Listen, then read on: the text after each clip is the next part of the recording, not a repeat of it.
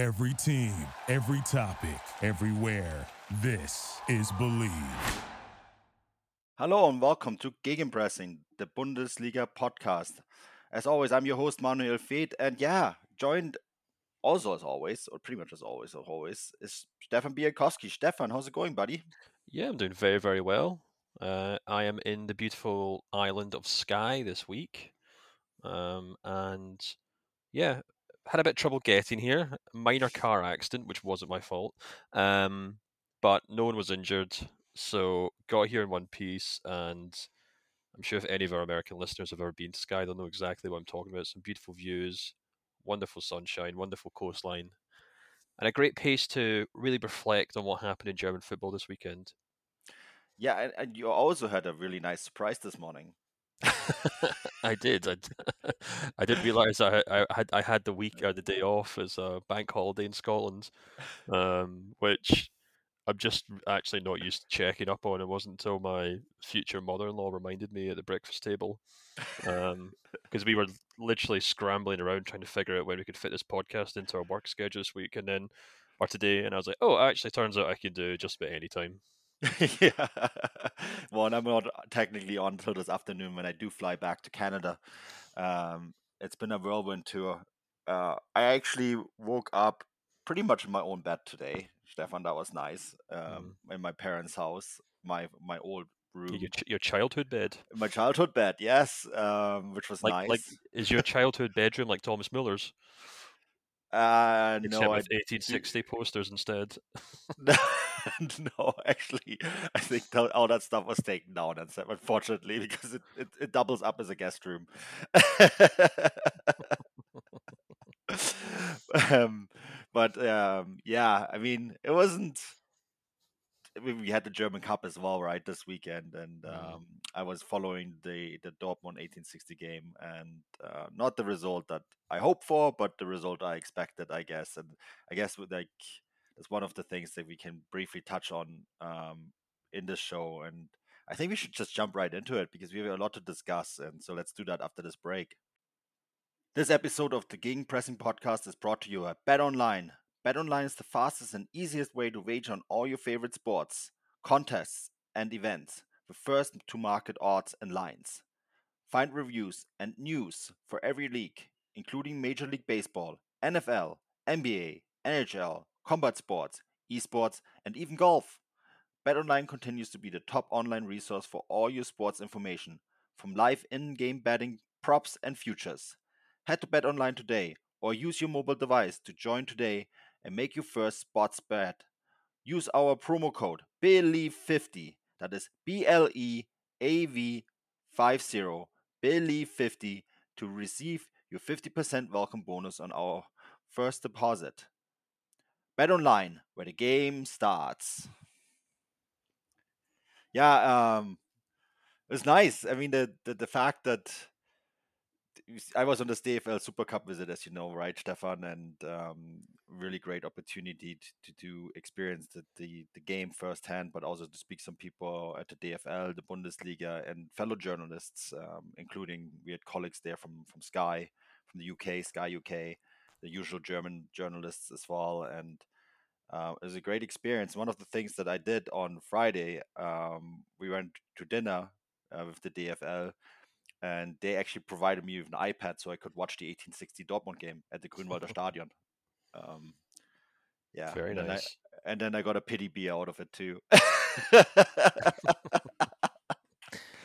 Well, yeah, that's the good thing about sport in a small club. People always feel sorry for you.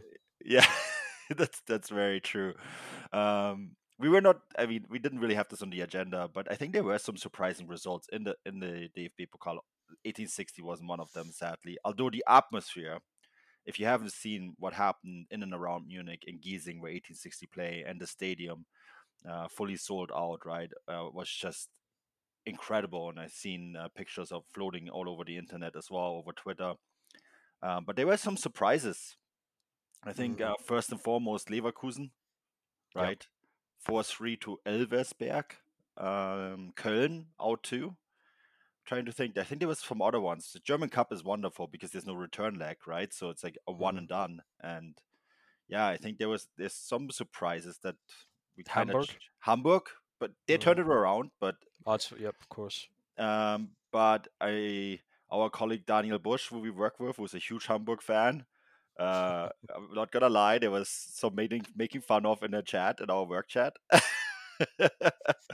Hertha Hmm. against Braunschweig, out. Yeah. Um, It's yeah, and I was kind of being the party pooper, wasn't I? Because I was pointing out that the idea of hosting a knockout competition before the league seasons have begun in the top flight is just madness to me.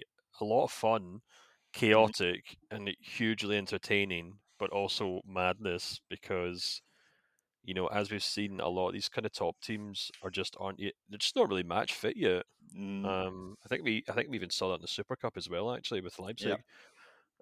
But so I think that always kind of leads to these kind of upsets. But it's great fun, and it's a great day out for obviously the fans of these smaller teams, especially Mm, when they pick up a big result. yeah. Köln lost to Regensburg, and the second and the third division are 2 match days in, right? So I think they do have a little bit of an advantage. The Leverkusen stands out Hmm. for sure, and it could provide them with a bit of a wrinkle, right? Mm-hmm. Going into the season, because I think both of us have done quite highly, and I think it's gonna be interesting to see how they're going to kind of come back from that. Another one is Kiel went out against Waldhof, second division against the third division. We have a few more games today, including Magdeburg hosting Frankfurt, and then of course the two Super Cup teams playing their first round games on August 30th. Leipzig against Teutonia Ottensen, and Bayern Munich are hosted by Viktoria Köln, August 31st. So, yeah, I mean, always good fun. I do agree with you. It's not quite fair for the first division teams, but the very fact that I support a lower division team, I think that's just okay. It's a uh, fun it's a fun way to start the season. There's no doubt about it. yeah, yeah, no, for sure. Also to start the season is of course the DFL and their Super Cup, and there's an interesting talking point that was brought up ahead before we talk about the game and some of the things that come out of the game and some of the transfer stories that are also coming out of the game that I think are very interesting. There's one point that was brought up before the actual game. This was at a round table with Andreas Jung and the marketing boss of the DFL, Klein, right? Actually the president of Bundesliga International, who we have had on this podcast last year, Mm. and it's terrible. I forgot the name of the lady that does the marketing, the head of marketing for Leipzig, and they were discussing sort of the format of this and also the importance of growing the Bundesliga abroad. And Bayern Munich, for the second time, have raised this point. Oliver Kahn raised this point during the US tour that German clubs are not doing enough in terms of traveling abroad. And he kind of raised the point that the only two German teams, and I've totally forgotten that they also went abroad, were Paderborn, who went to the US and played a few games there, and Bayern Munich, of course, right? Mm. And Oliver Kahn already said the German teams are not doing enough to kind of raise the profile in key markets. He wanted that Dortmund are going abroad. Leipzig looks like they are doing something next year, and they did some events in New York with their sister club, New York Red Bulls, and it sounds like they might be also coming to the United States next year. Bayern Munich are also very much looking at going back to the United States next year because Asia is a difficult market with COVID. The US is a little bit easier. But it's interesting that they keep raising this point that they have to do more. And one of the things that was brought up, and this is what Andreas Jung said, why is the Super Cup not being played in the US? Mm. Right? Yeah, which is an interesting point because you know it's such a fine line that these federations have to kind of dance because on the one hand you can see the appeal and the necessity to kind of promote the league abroad, and I think Oliver Kahn makes a really good point in that regard in terms of there probably isn't enough being made of using the kind of pre-season as a marketing opportunity to move abroad, but you then also have to consider the balance between that and kind of normal football fans, because we've seen in Spain, if I'm not mistaken, their Super Cup has been moved abroad, and it's been kind of met with a huge amount of derision from obviously fans in Spain itself. So it's tricky, and I'm not entirely sure if the backlash from doing something like that would probably be worth, the prospect of having maybe 30 or 40,000 Mm, fans from New York in the stadium. mm, It's a very slippery slope, I must admit, especially considering you know possibly the kind of precious kind of balance that is between German football fans at the moment and the kind of authorities. I think there's mm, still quite a lot of suspicion over what's going on. As we've kind of talked about in the show before, there's still a huge kind of concern over 50+1. Whether yeah. it's kind of justified or not is up for debate, but it's something that football fans still care very much about. And but then, like you said, you then do have to you have to then do something. Um, and I completely agree with him that German football probably isn't doing enough to sell itself abroad. Yeah. The way he said would be an interesting idea is that the two teams that participate in the DFL Super Cup should then go, and he said the United States makes the most sense for them, because it would kind of be politically also the easiest. I think Italy plays theirs in Saudi Arabia, right? Mm, And he said like that's not something that he would consider because the backlash would be enormous mm, if the Germany would do that. But he said the United States or North America would make a lot of sense for them because you could go have send the two teams that are playing in the Super Cup, play a bunch of friendlies there, and just make that part of the whole package, yeah. right? You can play like when Bayern were over there now, they could have played DC United, then they could have played Man City, and then the third game would have been them playing Leipzig somewhere else. Mm, That's sort of how he saw it, and he said it would also make more sense in terms of like the time zone. But and then he pointed this out, and I think this is a very good point. He said German fans travel anyways. He's he said look at Frankfurt, how many fans they took abroad, and he was then saying how is it different when Frankfurt fans sit 10 hours in a bus or mm. fly 6 hours to New York? Well, I can tell you, as I'm here in the Scottish Highlands at the moment, I'm pretty sure you could have held the Super Cup in Inverness, and it would have been sold out with German football fans because Yeah. that's just how many German tourists travel to Scotland every year. So they're very, very well travelled people.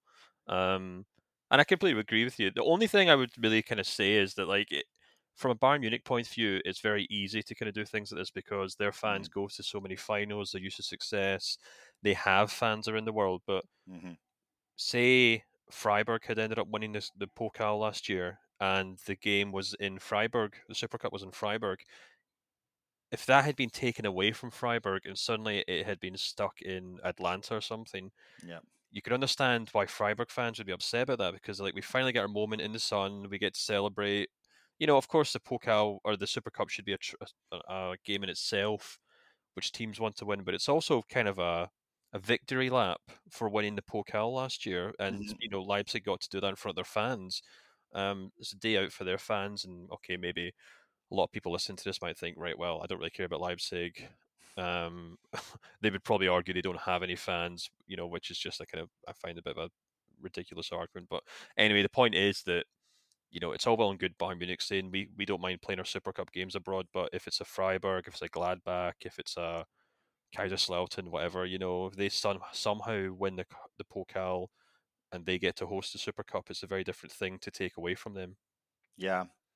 I guess that's the flip side, isn't it? Because Bayern are usually the title holder, the champion, so they don't necessarily get to host the Super Cup.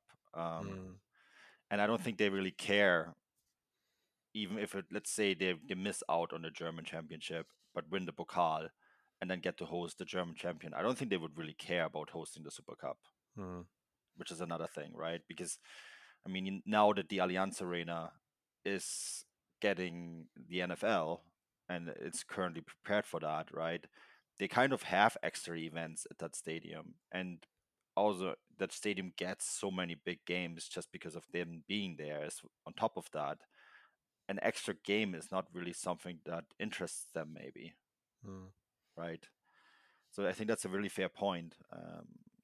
I mean, the DFL kind of takes the stadium over for that weekend, right, and uses it for all sorts of events and hosting people and bringing people together. I mean, it is an important day in the calendar in terms of not necessarily the game itself, but sort of like like an opening party, right, Mm.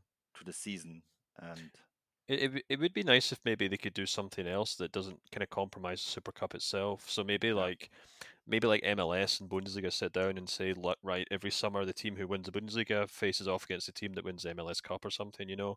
hmm And then even though that is just a glamorized friendly, it's still a match that fans of both clubs in the US can go and take in. And I mean, at the end of the day, the Super Cup's just a glamorized friendly, yeah, you know, so it doesn't really matter what they're competing for. It's still something that possibly kind of intrigues fans, spreads the kind of name of the Bundesliga itself, mm, you know, and or maybe the Bundesliga comes up with some sort of US tour which has, you know, 4 or 6 teams that aren't Bayern Munich yeah, for a change, because I think, you know, when I speak to people at Bundesliga about you know, promoting the league abroad, I think the kind of main frustration is that everyone knows everything about Bayern Munich, but yeah, the league probably gets really held back because US fans could probably rhyme off Leicester City's first 11, but they probably couldn't name 3 players in the Gladbach start 11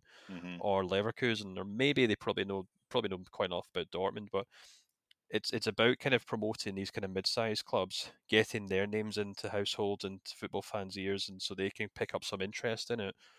And that's, I think, how you promote the league abroad. Because mm, if you're going to keep using Bayern Munich to sell the league, then that's all people are going to view. That's the only prism they're going to view the league through.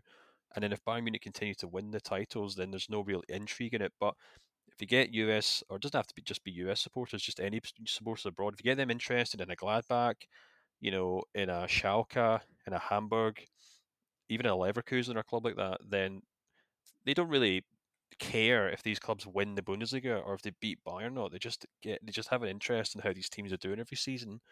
Um, yeah. and I guess this goes back to the original point that Oliver Kahn was saying, that not enough German clubs are going out there and doing these things. You know, um, Other than Paderborn. other than Paderborn, who maybe everyone should just take a leaf out of their book. I mean, I think this is exactly what Bayern Munich have saying. Like they're like, we're happy to go, but we shouldn't be the only ones because in the end of the day, we don't benefit if we're the only team that's known, right? Mm, And I think it's a really interesting talking point. And I think, I personally found it intriguing, and it was really nice. I actually flagged Andreas Jung after he gave this sort of presentation, and we just chatted about it for some time and kind of exchange ideas on it. And he's a very passionate man, and we're really intrigued about the U.S. market in particular, and knows a lot about the U.S. market and the size of it. You know, like some of the things that he's pointed out and that I wasn't aware of. Is something like 130 million active football fans now in the United States, and 25 million people play the game. But the real crazy number about those 25 million people that play the game is that 18 million of those are under 18, mm. right? So Yeah, I'm pretty sure. At least this was the case when I used to live there as a kid. I remember, pretty sure soccer is the most played sport in the US yeah, at, obviously, at child under 18 level. But obviously, it's converting those kind of kids into lifelong soccer fans, which is the tricky part.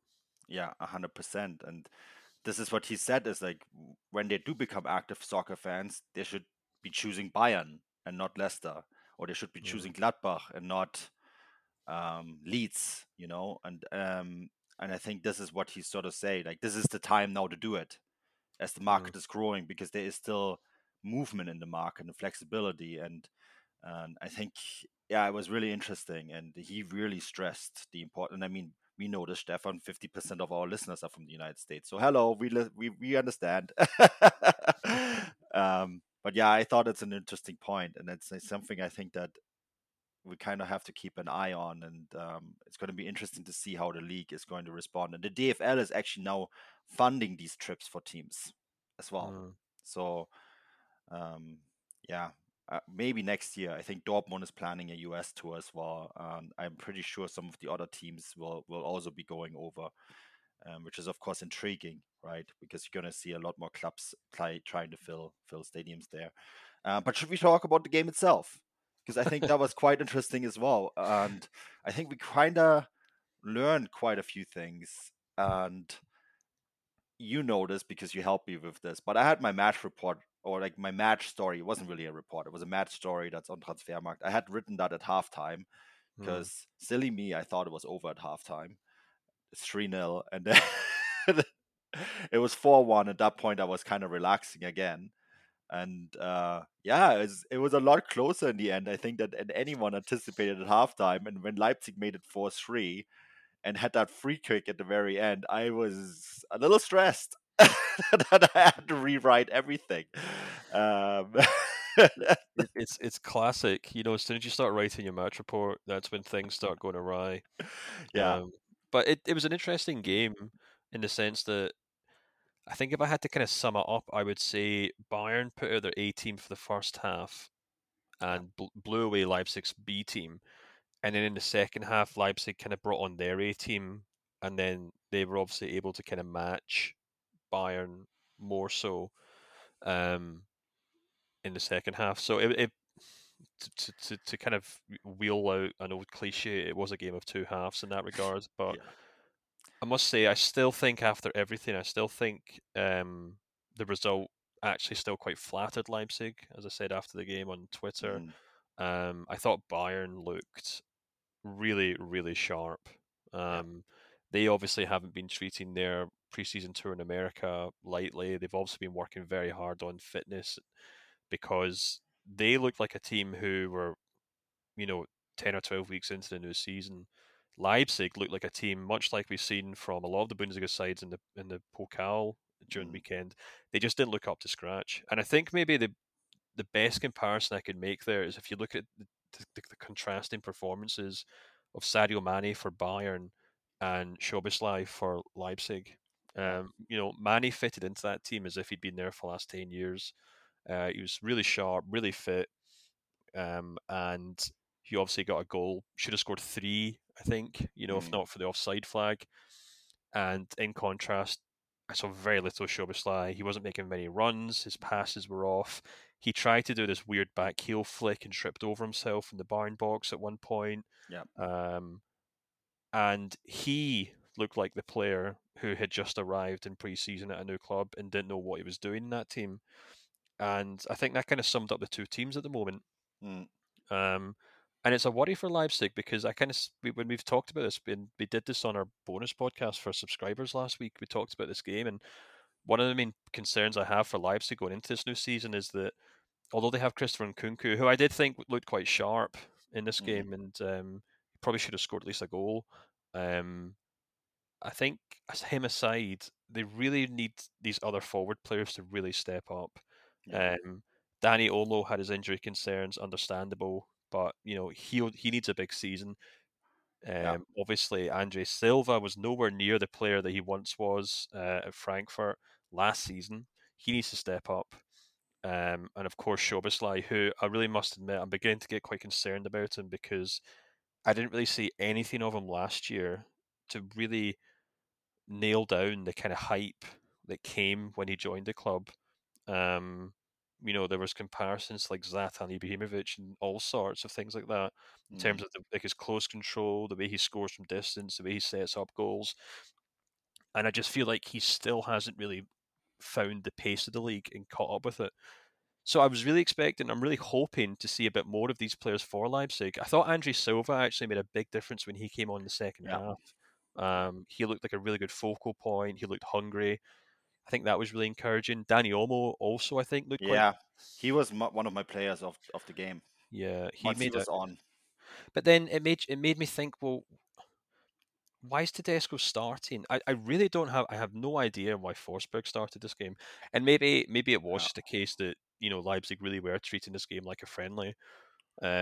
Because if Tedesco was absolutely determined to win this match, I know Forsberg's been a great servant for Leipzig over the years. He was a great Bundesliga player, but at this point in his career, there's no way he should be starting over Dani Olmo or Andre Silva. And that attacking line for Leipzig changed dramatically in the second half when they came on.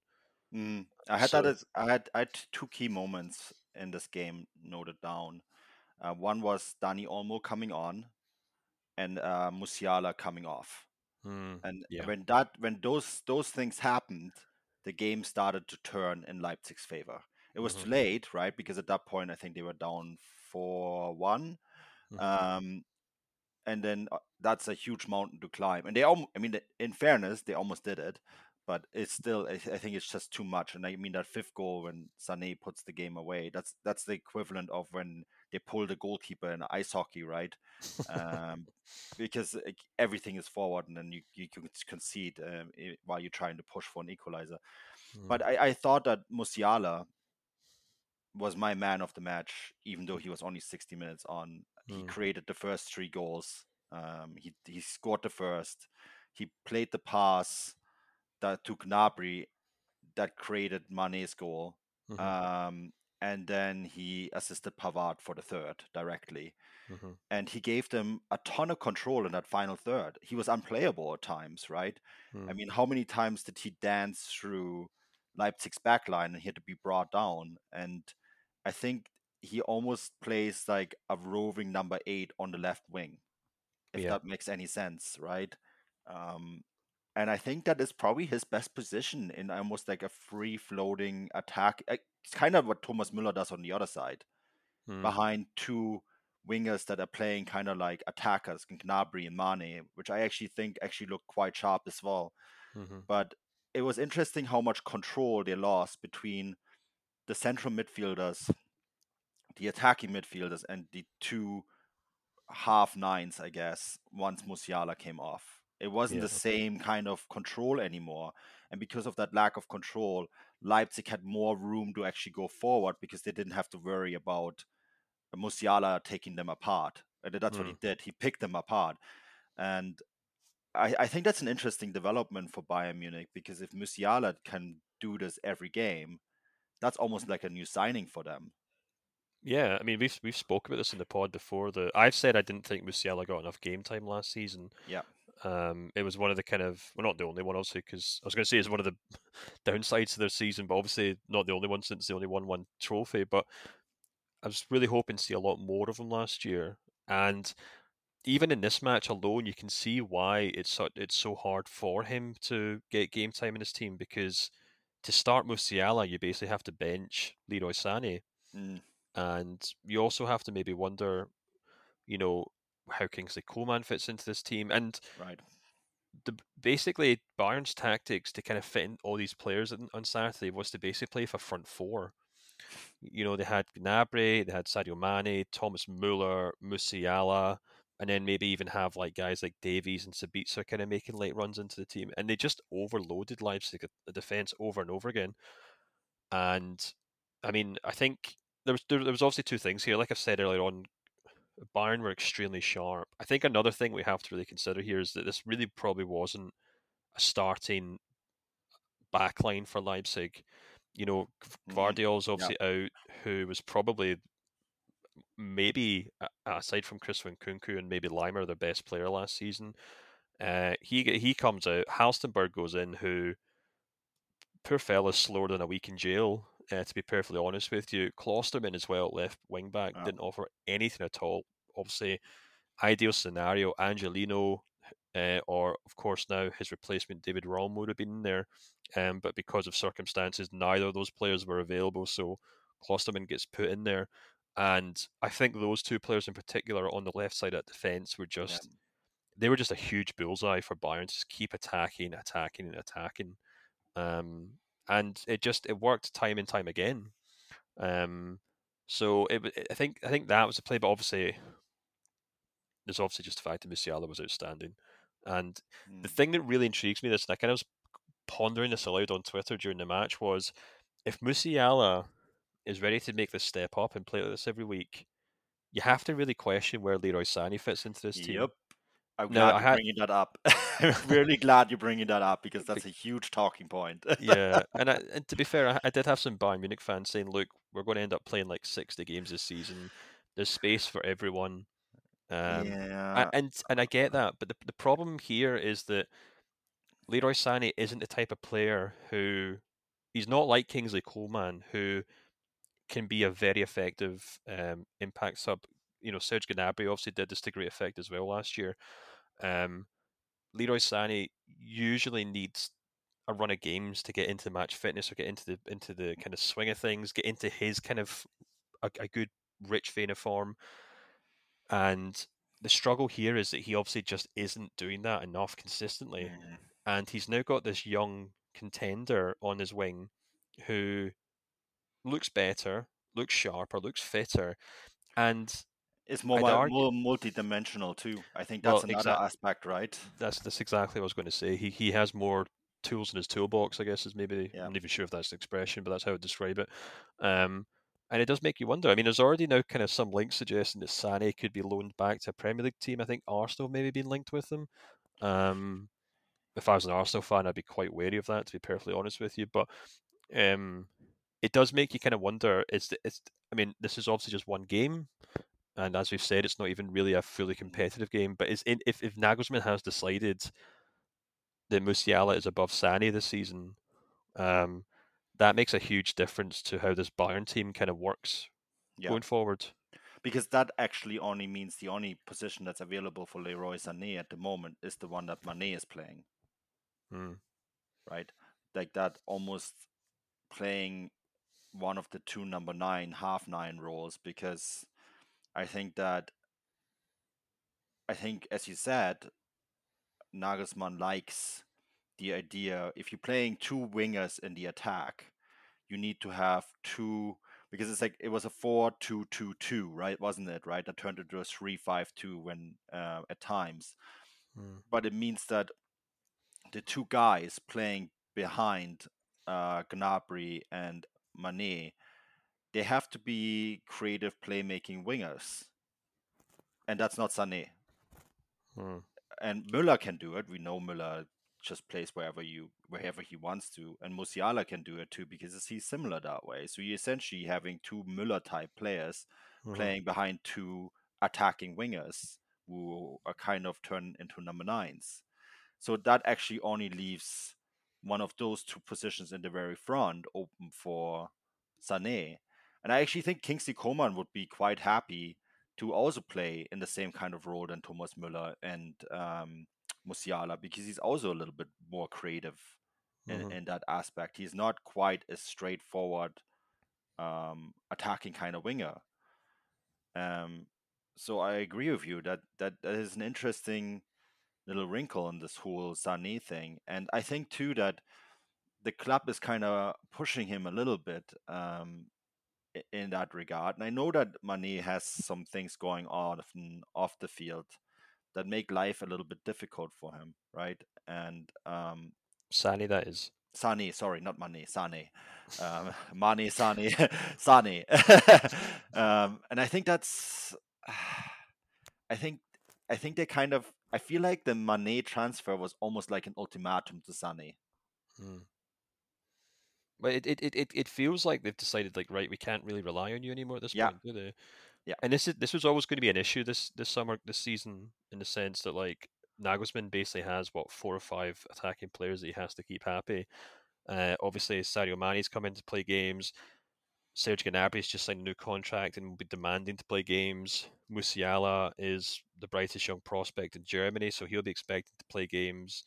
But then you have these kind of two other players. Obviously, Thomas Muller's there as well, but who I guess also expects to play games, but that's maybe a given, or he's maybe not putting as much pressure on Nagelsmann, perhaps, shall we say. But then you have two other players who signed contracts under the previous head coach. I'm almost. Did Kingsley Coman sign his contract extension when Hansi Flick was at the club? No, that was just the summer, just before the summer. So it's under Nagelsmann. Or was Nagelsmann? That's interesting, because I was going to maybe suggest that maybe Nagelsmann is now having to deal with Coman and Sané, who are on long-term contracts, but potentially maybe don't even make it into Nagelsmann's starting 11. Well, Sané was originally approached and tried to be signed under Kovac. Yeah. And then they boxed it through when Flick was already in charge, and Flick wasn't even 100% sold on the idea. So this is the second head coach who's not necessarily 100% convinced.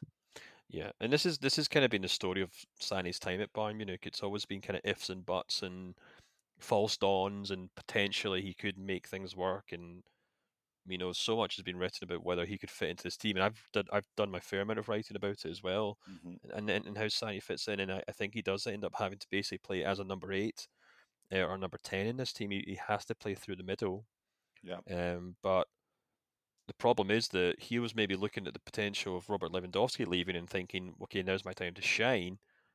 But with Lewandowski leaving, Bayern have now basically squeezed 3 players into that midfield or that kind of centre forward position, in the form of Sadio Mane, Serge Gnabry, and now Musiala. So it'll be an interesting thing to watch going forward and seeing how how happy he is and how well he performs in and out of this team. But I wouldn't be surprised if his minutes for Bayern do drop this season. Yeah, no, I think so, because I think that especially the forward line with Gnabry and Mane made some pretty good arguments for themselves. Both of them scored, right? I mean, in fairness, Sané scored too, but again, that was the hockey goal. And I mean, also you can make the argument he scored coming off the bench when the other team was pressing, which is then an argument that Nagelsmann can say is like, oh well, we can bring you on when the other guys are tired because you're fast. And I mean, I think it's a hugely fascinating thing, but I think there's also some really interesting things going on with Leipzig. And I mean, as you said, Forsberg started the match and he was pedestrian at best. Szoboszlai, yeah, same. I mean, I would give him the exact same report card, pedestrian at best. Dani Olmo, we spoke to him after the game, and first of all, his English is excellent, Stefan. It was very impressive. And I thought he made a huge difference coming on, and he scored. He also was the one with the. Did you see this? When he placed there was a situation where Leipzig gave the ball back to Bayern, and he put the ball on the line for supposedly a throw-in, and then Lucas Hernandez picked it up, but the ball was actually still in play, and Leipzig got a free kick out of him, which gave them a scoring chance to almost make it 4-4. Did you see this? Yeah. I thought that was if he did this on purpose, that's pretty good shithousery, A, but B, also pretty clever. Yeah. No, exactly. But as I'm sure you're about to allude to, he may also have to be contending with some serious competition this season. Yeah, I mean, first of all, David Raum now. I mean, our last show we did this, right? That's done. Which of course leaves questions mark with Angelino. And Angelino, there was rumors about Hoffenheim. I've been told those were thoughts and ideas. And I spoke to some people, A, at the club, and B, also people who know Angelino quite well. And they're not sure that Hoffenheim will be the destination. I mean, Hoffenheim have a free spot now because David Raum has gone to Leipzig. And Angelino is not a player who likes to sit on the bench. Leipzig would actually like to keep both. And Angelino didn't play because of the transfer and the things that were going on, and potentially them having to move him. The problem is that Angelino doesn't like to sit on the bench, right? So the issue here is the climate in the dressing room, as it was described to me. So they might have to move him. Raum, of course, and you saw in this game, will give them a ton of attacking prowess and defensive stability at the same time. And we did an entire podcast on this last week, so I don't want to talk too much about that. But the other really interesting name is Timo Werner. And I think the second I talked to a journalist at the DFL tour about this. I personally believe Timo Werner was ruined by VAR. Because when he moved from the Bundesliga, that year they didn't have VAR, right? And then he moved to the Premier League and it was brought in. And it cost him, I think, did you write a newsletter on this, Stefan? Someone wrote an article on how many goals Timo Werner lost last year to VAR, and I think it was in the double digits. Hmm. It was a significant amount. Personally, I think holding the line and making the run at the right time is a teachable skill. Maybe Tedesco can do that, but he is such a pacey player. But I also think that if he does go to Leipzig, and Leipzig are quite optimistic that they can work something out, and that they can sign him on loan and on a loan to buy deal. That's the talk here. Hmm. Timo Werner would have to give up almost half his salary to make this happen, and there is some indication that he's willing to do this to salvage his career. But I think too, Leipzig have changed since he's left, Hmm. and he wouldn't be the number 9 there.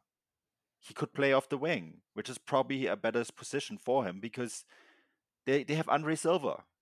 Hmm. So I think Leipzig signing Werner has the potential to be a masterstroke, but also a possible disaster. Yeah, that's because exactly my thought too. because on the one hand, Leipzig signing him on loan this season to then buy him permanently next year basically means that they have a ready-made Christopher Nkunku replacement in the wings. Mm, Because, but then this also is where the disaster can strike. yeah, Because even though Timo Werner was kind of hailed as a number 9 at Leipzig, and that's why Chelsea bought him, he did come through as a winger at Stuttgart. He even though maybe he scored most of his goals in the box for Leipzig, if you look at his heat maps in the Bundesliga for Leipzig, he still played off the left. And the troubling thing with that is if you then line that up with Nkunku's heat maps for Leipzig, they're almost identical. You know, they oh, that's play interesting. they basically play in the exact same half space. And unless Nkunku is happy to move out to the right, which I'd be surprised if he is because he loves to cut inside so much on that right foot, or if maybe Timo Werner can move out to the right, but that would be something relatively new for him. You've basically got two players there who want to play the same position. So maybe Werner can kind of move into a more kind of striker position. Maybe he can play through the middle. But I think this would be quite tricky for Tedesco to fit into his team. Least of all because the fact that Leipzig already have about 7 forward players. Yeah, And if they do bring him in rather, you would seriously think they're looking at this squad thinking we need to really clear this out. I know Lookman's already halfway out the door, but Alexander Sorloth, Poulsen, Forsberg in particular, and maybe there has been rumours of Szoboszlai moving on this summer actually, or maybe on a loan deal or something. You're talking 4 or 5 players there who probably should be looking at the exit door if Timo Werner is brought in. But then I'm still not entirely sure how he fits in. So technically, on paper, it'd be a really smart move from Leipzig because they could get him on loan. Maybe they pay 30 million euros to sign him permanently next summer or something like that. Great. But in the short term, I'm really not sure how he fits into this team alongside Nkunku. yeah, It's not impossible. I think there's maybe a prospect that he could play off the right and Nkunku could play off the left, and maybe they would both work quite well off Andre Silva. But um, it's a tricky one. I think I really do think it's a tricky one. yeah. Or you play them together, but I mean, sort of what Bayern are doing with Gnabry and Mané. But then you would have to teach them to not stand on each other's toes Mm, if their heat maps overlap. I guess the question is, does Nkunku perhaps see his future as a more central role? Is that mm, like his next evolution step? And Leipzig know this, and they say, if we sign Werner, we give Nkunku the freedom to be more central. mm-hmm. Yeah, yeah. Well, that's very true. Or maybe Werner's maybe saying, "I want to play on the right. I want to cut inside. I want to hit shots." So I mean, there's still plenty that could work there. I'm not saying it's not going to Yeah. work at all, and I do think Werner would be quite happy to kind of slot back into a regular starting 11, playing regular football. And I'm still convinced after all his time at Chelsea that he's a very good player who can score goals. Um, hmm so Right player, wrong club when it came to Chelsea. I, yeah, I, you I know, I also feel like he's maybe a little hard done by. When you look at that Chelsea team over the last 3 or 4 seasons, there's really no one there who scored goals. It's not just a case of Werner missing open goals.